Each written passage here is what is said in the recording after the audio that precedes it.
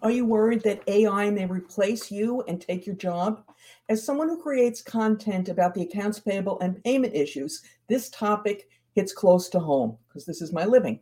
But with the advent of Chat GPT, the conversation has reached a new level of urgency and the threat has become more real than ever. I've put Chat GPT to the test and I'm here to share with you my findings, from its capabilities to its limitations.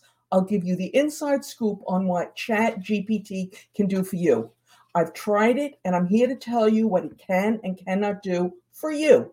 Stick around until the end where I share the one way I am using it, and you can too.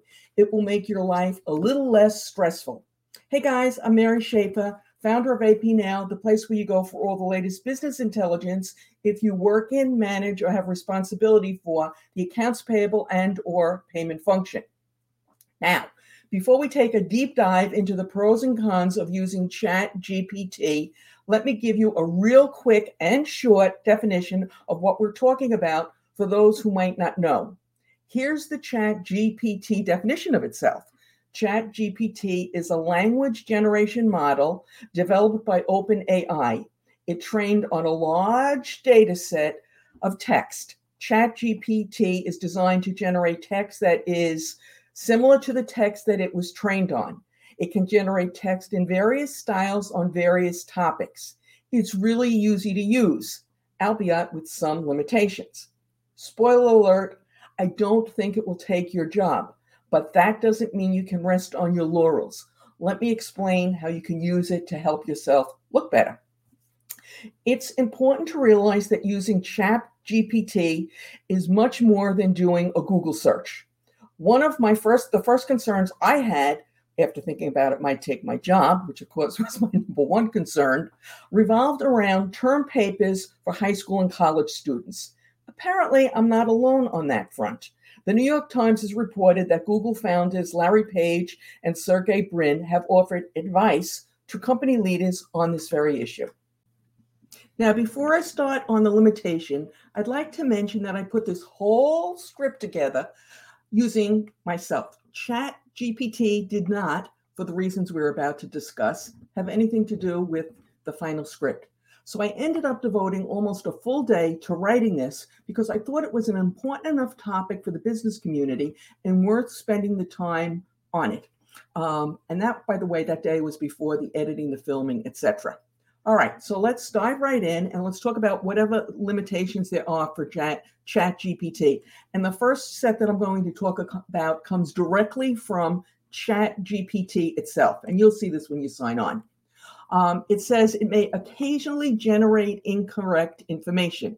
So I'd like to point out that that's true, by the way, and you should check everything that is put out by Chat GPT if you decide to use it, because you cannot rely on it to be accurate. Now, sometimes this won't matter, as we'll discuss, but sometimes it will be critical, and so you don't want to get stuck. The next limitations Chat GPT says it has is that it may occasionally produce harmful instructions or biased content. So, for example, you don't want to rely on it for instructions on how to build a rocket, okay? Now, that might not be the smartest move in the world. And number three, and this is what the issue that's going to really impact the accounts payable, the accounting, the tax, the finance, the treasury people who are listening to this. And this says it has limited knowledge of world and events after 2021. So this is going to be critical if you're putting together any sort of information that needs to rely on current information, especially for regulatory issues and regulatory compliance. Now, I know what they mean when they talk about the 2021 limitations, because as some of you may know, I've got a series of Wordle videos, and it is absolutely no help with Wordle, absolutely none at all. And I know because I've tried. So what are the other possible limitations? Let me start off with the fact that it doesn't understand or know industry jargon, at least for now. So you'll see that all the content that it puts out will use generic wordings. And sometimes it'll use those generic wordings for topics that we can cover in 2 or 3 words.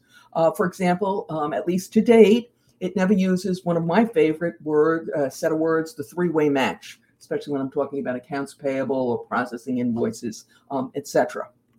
It also, and this is important, occasionally gets mixed up. Now, we all do, but you need to be careful when you're taking information that comes out of the chat. So, for example, I tried to get it to give me a list of accounts payable best practice.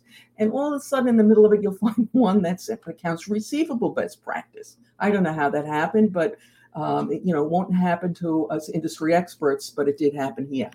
The other thing that you need to be careful of is when you're talking about a topic that has two sides, sometimes it gets stuck. So, for example, invoices. When you talk about invoices, we can talk about preparing invoices, or we can talk about paying invoices. And so sometimes, as I said, in the middle, all of a sudden there's a piece of advice for the other side, and it can be a little jarring. Now, the next thing that it doesn't get is nuances. This means you have to be very precise in the information that you're looking for. Now, some of you may have seen the video we did recently on disappearing vendor credits and through the use and using vendor statements. And I tried to get ChatGPT to help me with it, to see what suggestions it had, if it had any tips that I didn't know about that I could share with the audience. And it kept giving me information about financial statements. It kept coming back and telling me about balance sheet and income statements.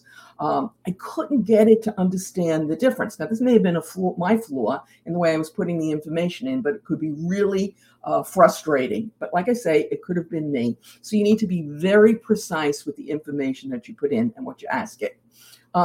It bases information, as it said, on the past, and it amalgamates what it finds. This can include bad information. It doesn't seem to be able to tell the difference. So, for example, when you look for information about accounts payable, you're going to find a lot of stuff about accounts payable automation, the benefits of automation, etc. And there's nothing wrong with that. But that topic, it's part of accounts payable best practices, but it is not the only thing by any stretch of the imagination. Now, I believe this happens, and you may disagree, and I'd love to hear about it in the comments if you do disagree, that this is because of the amount of good information, the proliferation of information about automation solutions and information about them that's put out there by very savvy automation service providers. They put it on their website. They put best practices about it. I think it's really smart of them to do it.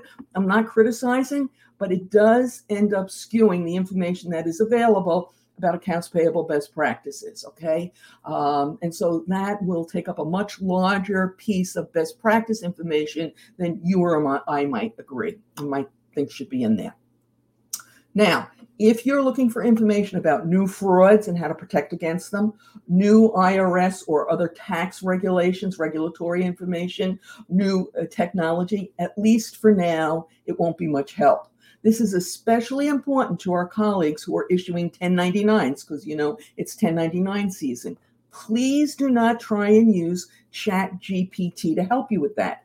It will not have the new changes for the last 2 years because remember, it's only good, at least at this point, through information through 2021. And there's another way it won't help that I would have found to be really useful if it did or if it would. Now, let me say this happens to me, probably happens to some of you, that you're going to write an email and you can't remember somebody's email address and you can't find it, and your email service provider isn't helpfully putting it in when you start the thing, and you're looking all over for it. So I thought when this happened to me, well, let me ask ChatGPT for it, see if they can get it for me. And so I put in my request, and I got a very tart response telling me that if it gave me that information, it would violate privacy issues. Well, excuse me. Okay. Now, before I start discussing what AI and ChatGPT can do for you, let me point out that the use of ChatGPT or any AI tool for an individual person like me, or probably most of you watching this, is in its infancy. So I am certain that there will be other advances in months and years to come about how we can use this wonderful tool. So check back to this channel periodically because I'll share my journey as well as. So what can it do? We've all seen it used with remarkable success for customer service and other help chatbots. Of course, these are subject to the same limitations that we've discussed above. But dealing with one of the chatbots is better than waiting on the line for 40 minutes for a customer service rep. Those with a little bit of knowledge about accounts payable will be able to use this to develop sophisticated applications, as we've already seen with invoice and accounts payable automation.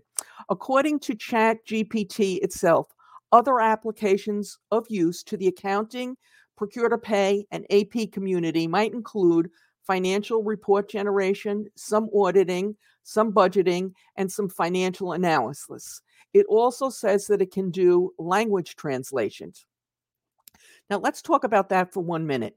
To date, if you try and use an online language translator, the results have been spotty, sometimes giving you really bizarre translations, especially where idioms are used and have occurred.